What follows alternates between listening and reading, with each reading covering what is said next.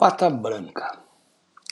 Abandonado, e essa história já foi contada, Blau não tinha memória dos cheios de sua nova vida.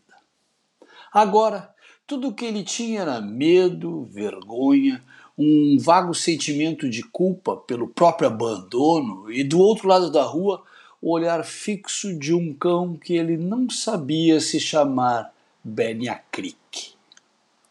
Sem sustentar o olhar de Benya, Blau desceu do lixo em que fora largado e começou a andar em frente.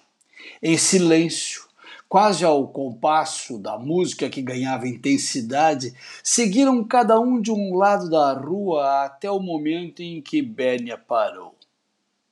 Pararam quando o primeiro canhão da abertura 1812 de Tchaikovsky enchia a calçada e seus 4 ouvidos sensíveis.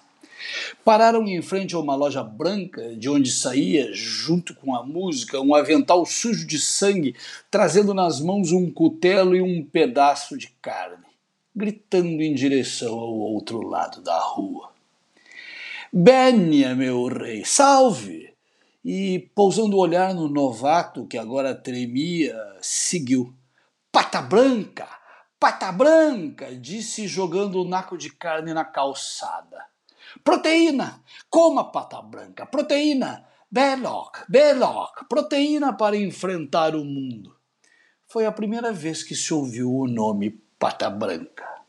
Depois, quando a música e a carne já haviam terminado, foi que George Budka, o açougueiro, sentado em sua cadeira reclinada contra a parede, secou os olhos. Apenas Branca, do outro lado da rua, não havia mudado de postura, de pé. Olhar ainda fixo no cão sujo de tinta, aguardava. Alimentado, Pata Branca recomeça a andar, seguido por Benya. O caminho que percorreram pareceu tão longo como a vida andando para trás.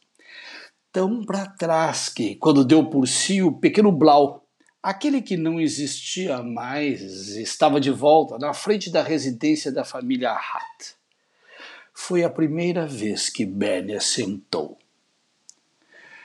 Pata Branca sentiu o remanescente cheiro de café vindo da casa, lambeu o focinho, sentiu o gosto da carne crua e, sem olhar para trás, atravessou a rua. Benya se pôs de pé, colocou Pata Branca a caminhar e seguiu 2 metros à frente. Assim fazem os reis. Vitor Bertini.